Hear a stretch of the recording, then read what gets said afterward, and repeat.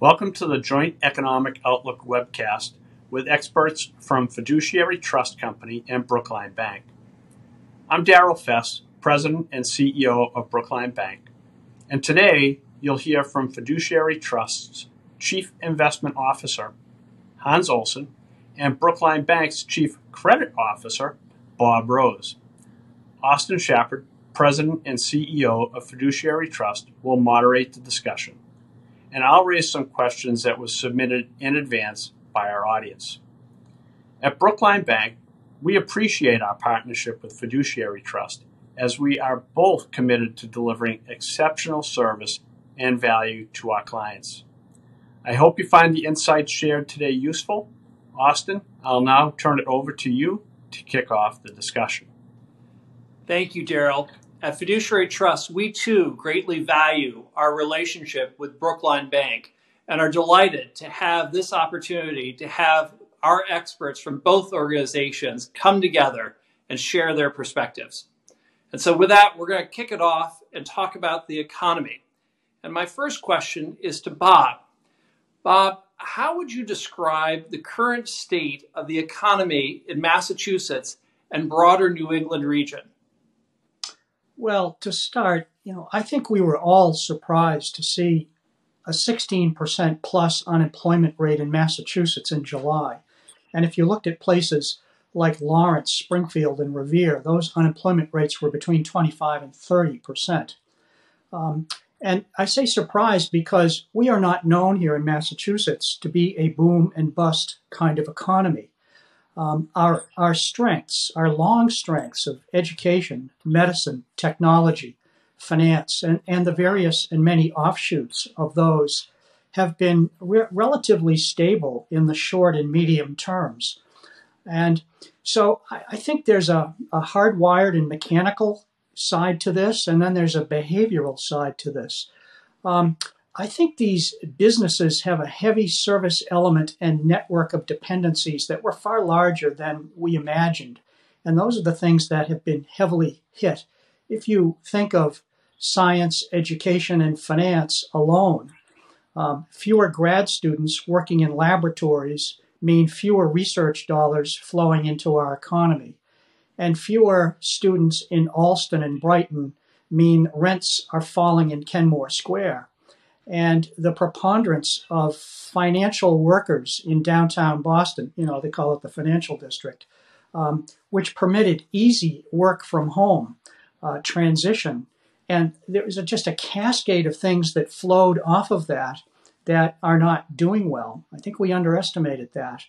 And the behavioral side to it, we've seen our leaders here, Governor Baker and the mayors of the big cities, take a very cautious approach. Closures and restrictions came quickly here in Massachusetts, in Rhode Island, in other places throughout New England. And dare I say, I think we have a generally law-abiding citizenry here. And with a record number of Nobel Prize winners across the river over time, over there in Cambridge, I think it's fair to say we understand and respect science. So we got at it faster and we hit deeper and harder. At present, I would say the economy is very much a tale of two cities. Some things doing extremely well, and that some of these things might surprise you, and maybe we could talk about those if time permits. And some things doing badly. Our unemployment rate has moderated a bit. I think it's in the 10 to 11% range at present, but it's still not good. I look at a fair amount of small business statistics that are based off of hours worked in various businesses. And I can tell you that the best sector is still off 15% of hourly work from where it was in January. And those at the end of the scale are still off 35 to 40%. And, that's very important. Time is the enemy here. Time drains capital and liquidity, and some businesses have closed to stop that bleeding, and others keep the game going, and they keep using liquidity and using their capital, making a bet that the other side will be appearing soon in their horizon. Clearly, the government programs, the Paycheck Protection Program, and various other programs have been extremely helpful to business and have enabled them to bridge that gap. But they, in and of themselves, are not enough to make this happen. So no doubt we're going to return to some degree of normalcy in time. But, Massachusetts is a well-educated, well-capitalized place. We are resourceful as people, and we have resources to throw at problems here. But I will end by saying that, we're still unsure of what the future is. And we're in that delicate balance of, will we continue to improve slowly, or will we have a relapse? So it's just not clear at present. Thank you, Bob. It's very helpful and a good perspective on New England. Hans, how do you take what Bob portrayed as transpiring in New England and translate that out nationally and then globally across the economies? Well, I think what Bob describes in the labor market, we see that more broadly across the country as a whole. Sectors of the labor market that were particularly hard hit, the hospitality, leisure, retail, even in the professional services around education, as Bob alluded to, were notable standouts in sectors across the country that lost jobs. Now, from a larger perspective, the economy suffered in the second quarter one of the most catastrophic and abrupt drop in activity that we've ever seen in modern times.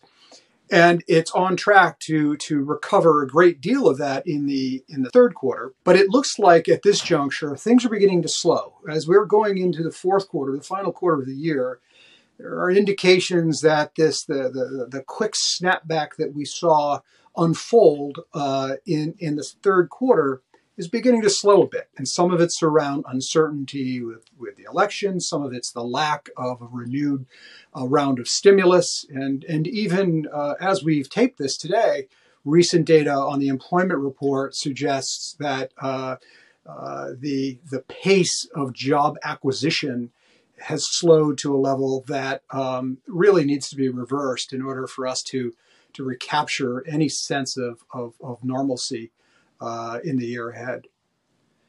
Hans, building on your topic and also Bob's earlier point, and this is a question for Bob, which sectors, and I think you alluded a little bit to it, in the region were most adversely affected by this? And you talked about trying to see their way through this storm. What have they been doing to navigate this? Well, I think we're going to narrow into a few places, but I'll go through them quickly. Certainly travel, air, cruise, and bus. Hotels, vacation properties have done fairly well this summer, but business hotels are running at, if they're lucky, 30% capacity.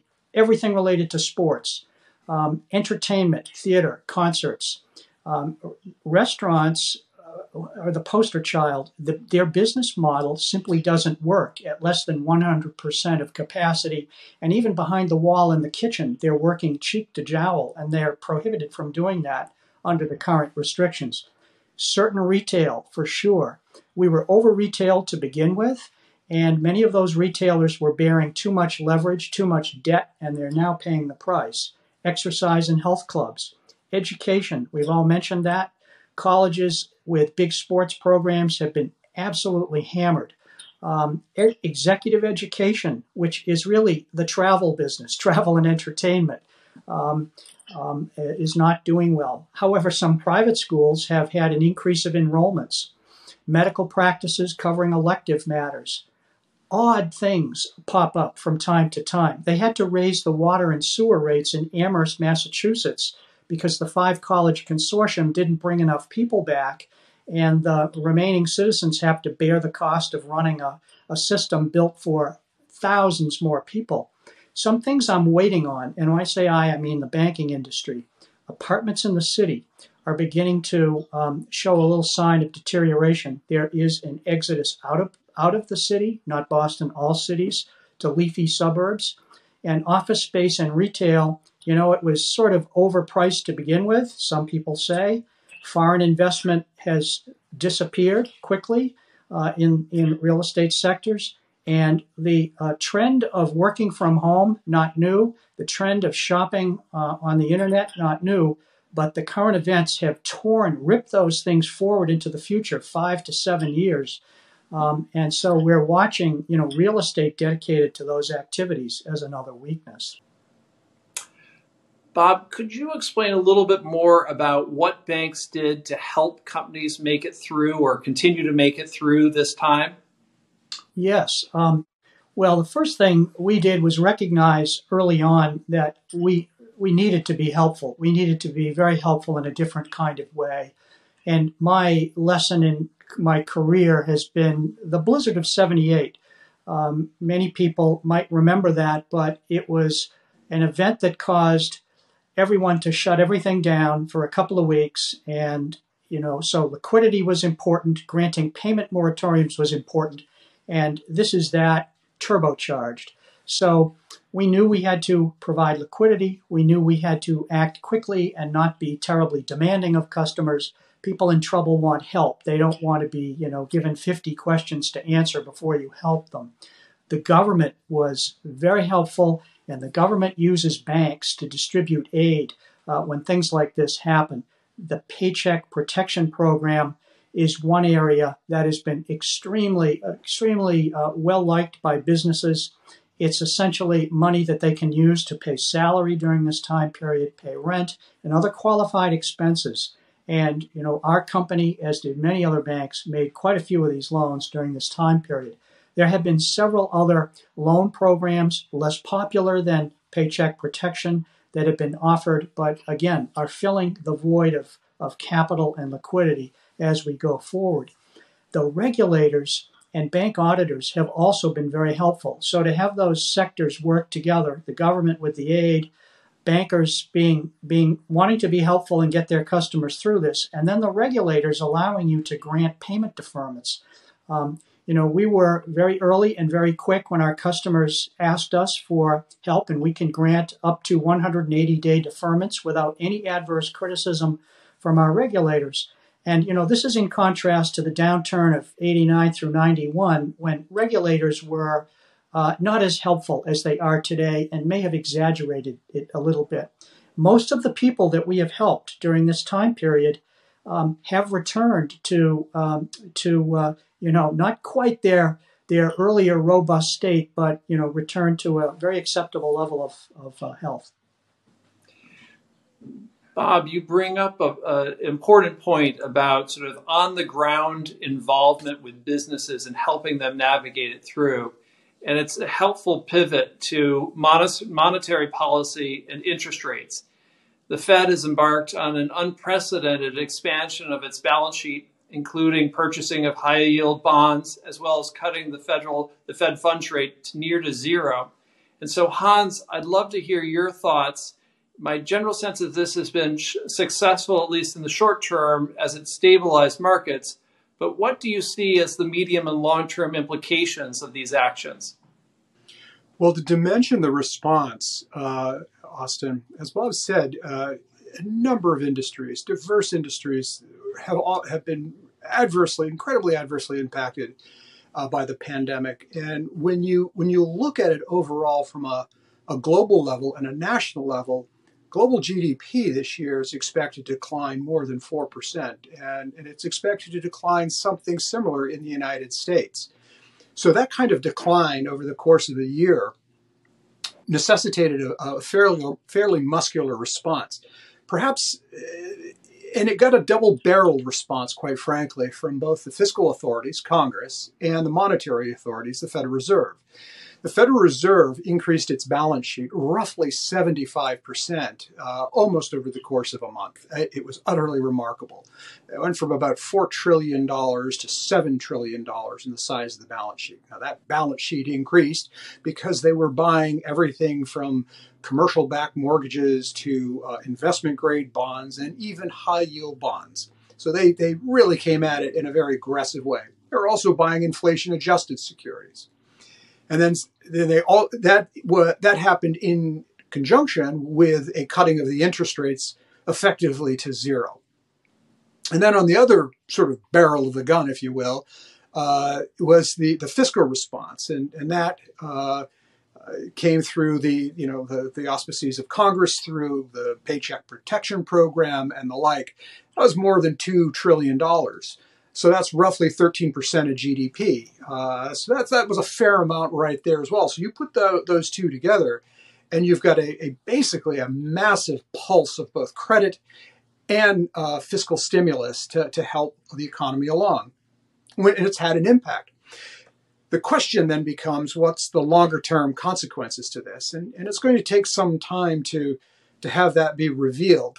Certainly there are concerns about the lack of price discovery when you have the central bank bidding beside private buyers and for assets. The central bank really doesn't care about making a profit the way that private actors do. So consequently, the traditional price signals that are determined between buyers and sellers acting in their economic best interest is getting muddied by the overwhelming presence of the central bank. Perhaps we're seeing this play out in the TIPS market right now, the market for inflation-adjusted securities, where they help set market-derived expectations for inflation. Based on the numbers there, it looks like the Federal Reserve is helping to support future inflation expectations. But when you look at sort of the market levels of prices that we see right now, they're a bit lower. So this is a lot of this remains to be seen. It also is dependent upon, do we get a second wave of infections? Do we get another round of stimulus? And failing any of those, or in the presence of one and failing the other, is a even more muscular response needed, such as negative interest rates or the broadening out of assets that the bank can purchase. So pretty much anything is up for grabs at the moment. The Europeans are ahead of us in this way. They actually have negative interest rates. The stock of debt around the globe currently with a negative sign in front of it numbers about $16 trillion.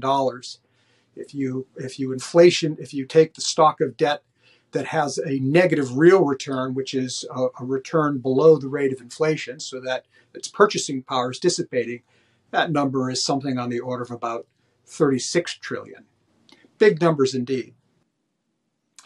Bob, I'd be interested to hear your perspective on navigating these historically low interest rates, which my sense creates demand for borrowing.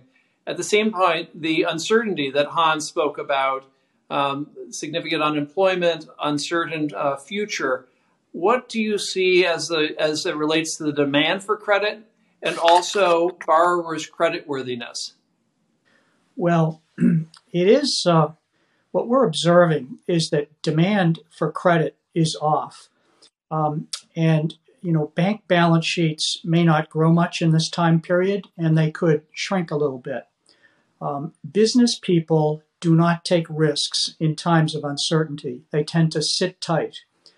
M&A is off, expansion of plants, adding properties to your holdings. So the sort of normal things are not happening. We have a lot of discovery of working at home and how that is affecting people's plans for office expansion. So there is hoarding of cash. There is testing of lines of credit and accumulating cash from drawing down, repayment of debt, and everyone's waiting for a sign. Sellers of real estate are beginning to lower their prices to move an asset. And I could ask, what's the difference between a $10 million condominium and a $6 million condominium? The answer is not much. Maybe just the time and the date at which you sell it. Banks are open for business. We're being a little extra careful at the moment. We're sensitive to the discussion of continued disruption. We pay attention to liquidity and capital and the potential for future deterioration. A plan B and a plan C is a very important thing to have today because plan A might not be working out. We do value our relationships greatly. And this is a time when people need to have strong relationships in all of their business dealings. But if people wish to take advantage of low interest rates, and there are a few smart people starting to look around for things, right? If you have depressed asset prices and very low borrowing costs, you have a great formula for things taking off again. Bob, given that perspective of what you're seeing right now, and that married with a hope that I think is broadly shared that there may be a vaccine in the beginning part of next year, what's your outlook for the New England region for the beginning part of 2021? Well, we hope and pray it's better. That's not a great certainty. I look for a slow and steady return. The things that have been slowly coming back most likely will continue to come back. I'm beginning to think that behaviors are going to continue to be very different by age cohort. And things that young people are willing to do will come back quickly. And things that older people do may not. I like to think about an experience that my wife and I had last year. We saw Arlo Guthrie, great entertainer, great show. We were the youngest people in the audience. We also saw Death Cab for Cutie. We were by far the oldest people times 2 in the audience. My guess is that each of those bands will have a different snapback. Quick to go to see Death Cab, we're not going to ever see Arlo again, kind of a thing. And, there are industries that dedicate themselves to those things. So I'm thinking whatever you and I and our children are comfortable doing are the things that everyone else will be comfortable doing. And it's just going to take patience and understanding. Hans, do you see a similar forecast for 2021 nationally? And also, how do you think globally as this relates? So the expectations for 2021 are pretty good. A global snapback, growth on the order of about 5%. Here in the United States, the expectations are much more modest, something closer to about 3%, according to the International Monetary Fund. But I think as you look out beyond that, because essentially COVID will be with us for some time, because it'll take time to manufacture, distribute. This is the first version of the vaccine for you to get sort of this herd immunity that people talk about. The expectation is we won't see anything where the drop-off of localized flares of this until sometime in the end of 2022. And the problem with that, of course, is that the longer you get these disruptions, the more harmful it is to the accumulation of human capital, education, and things like that. As education is disrupted, it's harder for people to train up and to acquire the necessary skills.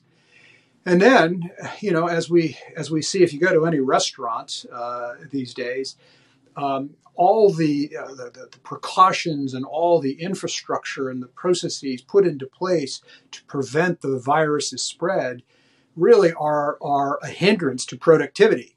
And these productivity hindrances will likely continue. So when we look beyond the snapback that we're likely to see in 2021, we're probably going to operate at a lower level of GDP for a number of years going forward. Recent forecasts from the Congressional Budget Office forecast U.S. GDP down around 1.5%, which is roughly half of what it has grown at since the late 1940s. A big change.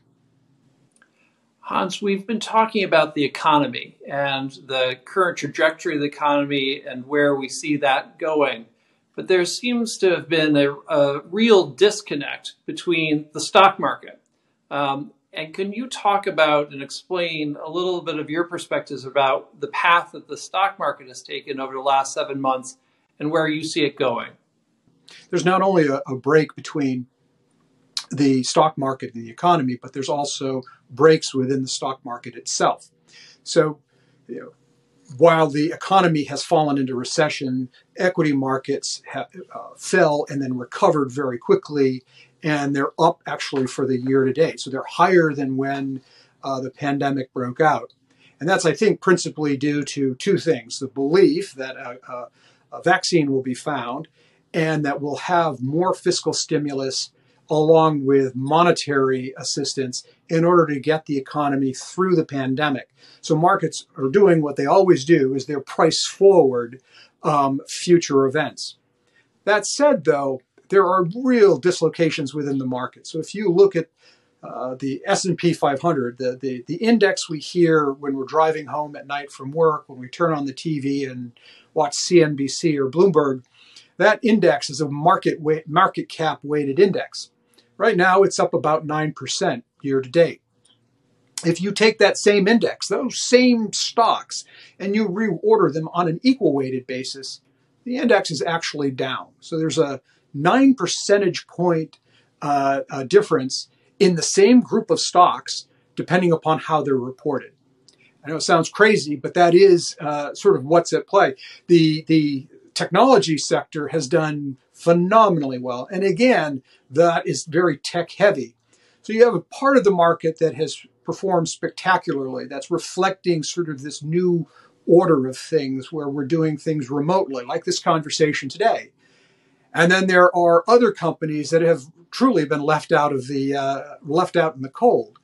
And so that dichotomy is something that is very hard to sustain over long periods of time.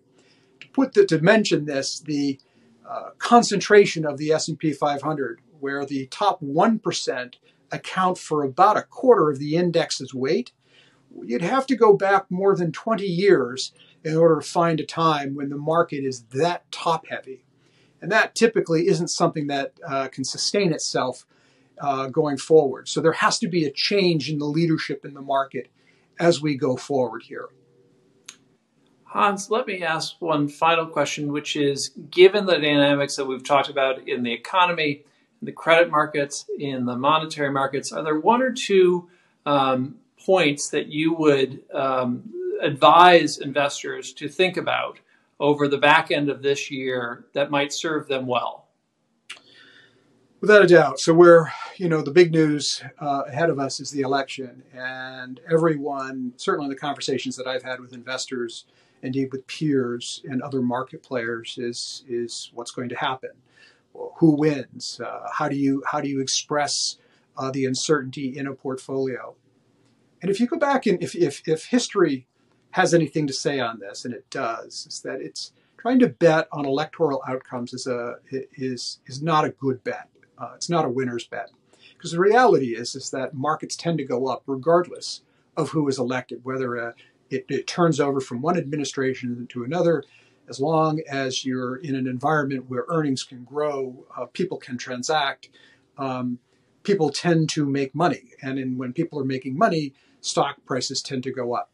But that said, it is likely, and regardless of who gets elected, because of the size of the deficits that we've had to run in order to help the economy during this period of pandemic, tax rates are going to change. We were running $1 trillion deficit even before the outbreak of the pandemic. That really isn't a sustainable state of affairs. So I would think, right, between now and the end of the year, it would be a great time for people to look through their portfolios, not to make big bets, but if you've owned stocks that perhaps are not profitable or sort of have been darlings of the year, now would be a great time to think about taking gains there, because you'll be able to keep significantly more of the proceeds than you will be when taxes go up, as they are expected to in the new year. Hans, thank you. And Bob, thank you for your perspectives. Now let me turn it over to Daryl to walk us through some questions that were submitted by our audience today. Daryl? Great, thank you. This has been a great discussion. I'd like to thank everyone who has submitted questions for Bob and for Hans. We have a couple more that were late breaking.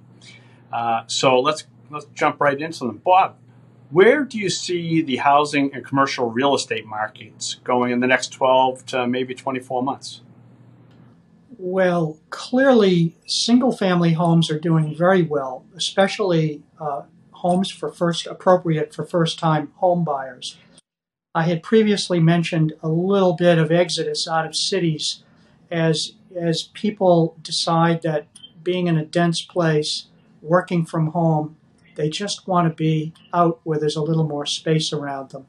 And what was a previously hot market with multiple bidders, dropping of contingencies, etc., has gotten only worse, extremely well. On the commercial side, warehouse space and space that can be converted into transportation-like properties are doing very well. The internet shopping, grocery shopping, demands more transportation logistics, and certainly inside Route 128 or inside any city where there are large numbers of people, places that have warehousing, docks, big parking lots are rare, and they're just doing very well. There is downward pressure emerging on office properties. I mentioned that before. The sublet market in office properties has grown quite a bit as people are rethinking their plans to need all the space they had before. Retail clearly is under some stress. If you drive up and down Newbury Street and look at the empty storefronts, they're growing. They're not shrinking.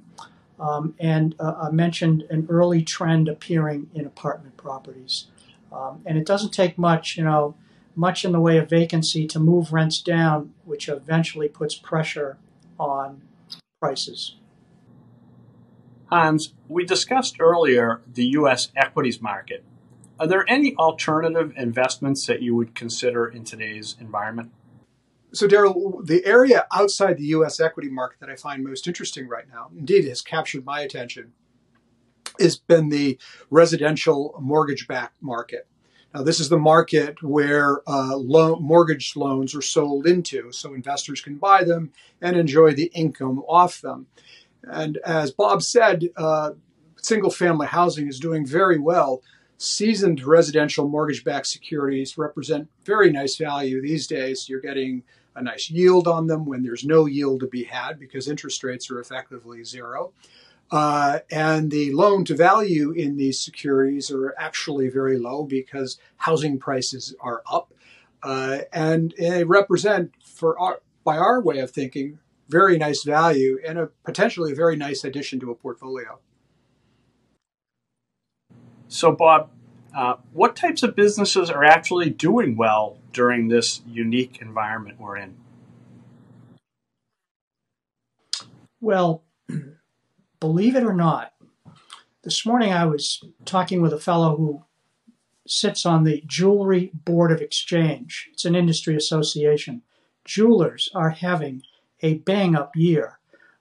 They had a bit of a drop-off in the first part of the year, understandably, but people seem to be treating themselves. And the manufacturers as well as the retailers are seeing unprecedented demand, breaking records for jewelry sales. Who would have thought that was going to happen? Used car prices are very strong. And so people that have large fleets of rental cars at airports that aren't being used, they sell them off into the used car market. And because people are leaving the city, moving to the suburbs, they're buying cars, some of them for the first time. They're buying used cars, as well as people not wanting to take public transportation all across the United States. Very positive. I mentioned houses in the suburbs. Apartments in the suburbs are doing very well. Vacation homes, both sales and rentals of vacation homes, are reflective of people wanting to get away and control their own destiny.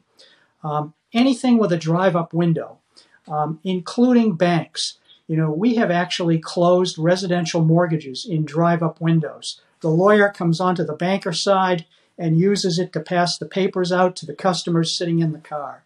Pretty nice stuff.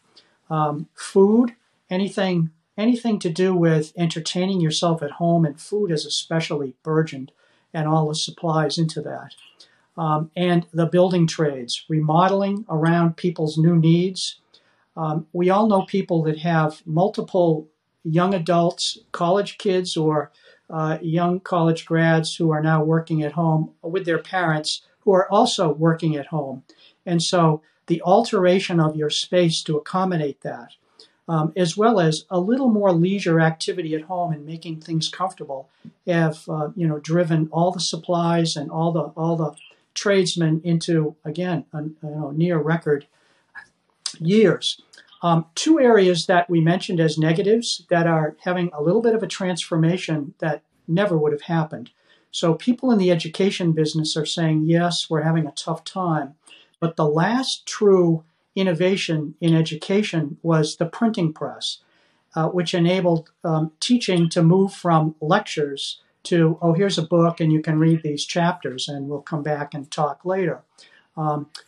Teaching online is very exciting to people in the education business, and they think they can open new markets and reach new levels of people, as well as virtual doctor's visits. I've had one myself, and it's just as easy talking to the doctor, holding up your finger if you hit it with a hammer and they're looking at it or something like that. And they're very excited about that as well. So not everything is bad. There are some surprisingly good things going on. Great. Well, hey, it's nice to end on something positive. That wraps up the questions that we have for today. I'd like to thank our audience for joining us, and to Bob and Hans for sharing their perspectives. Also, Austin, we really appreciate the collaboration with this event as it serves both our joint clients. Daryl, we too appreciate our partnership, and I would also like to thank our audience for joining us and encourage them to reach out to both Fiduciary Trust or Brookline Bank if we can be of assistance to them individually, their families, or their businesses. Again, thank you. If we can be of assistance, please reach out to us. For Fiduciary Trust, please reach out to Rick Tyson at 617-292-6799 or Tyson at fiduciary-trust.com. And for Brookline Bank, please reach out to Paul Flannery at 617-927-7953 or pflannery at brkl.com. Thank you. The opinions expressed in this material are as of the date issued and subject to change at any time.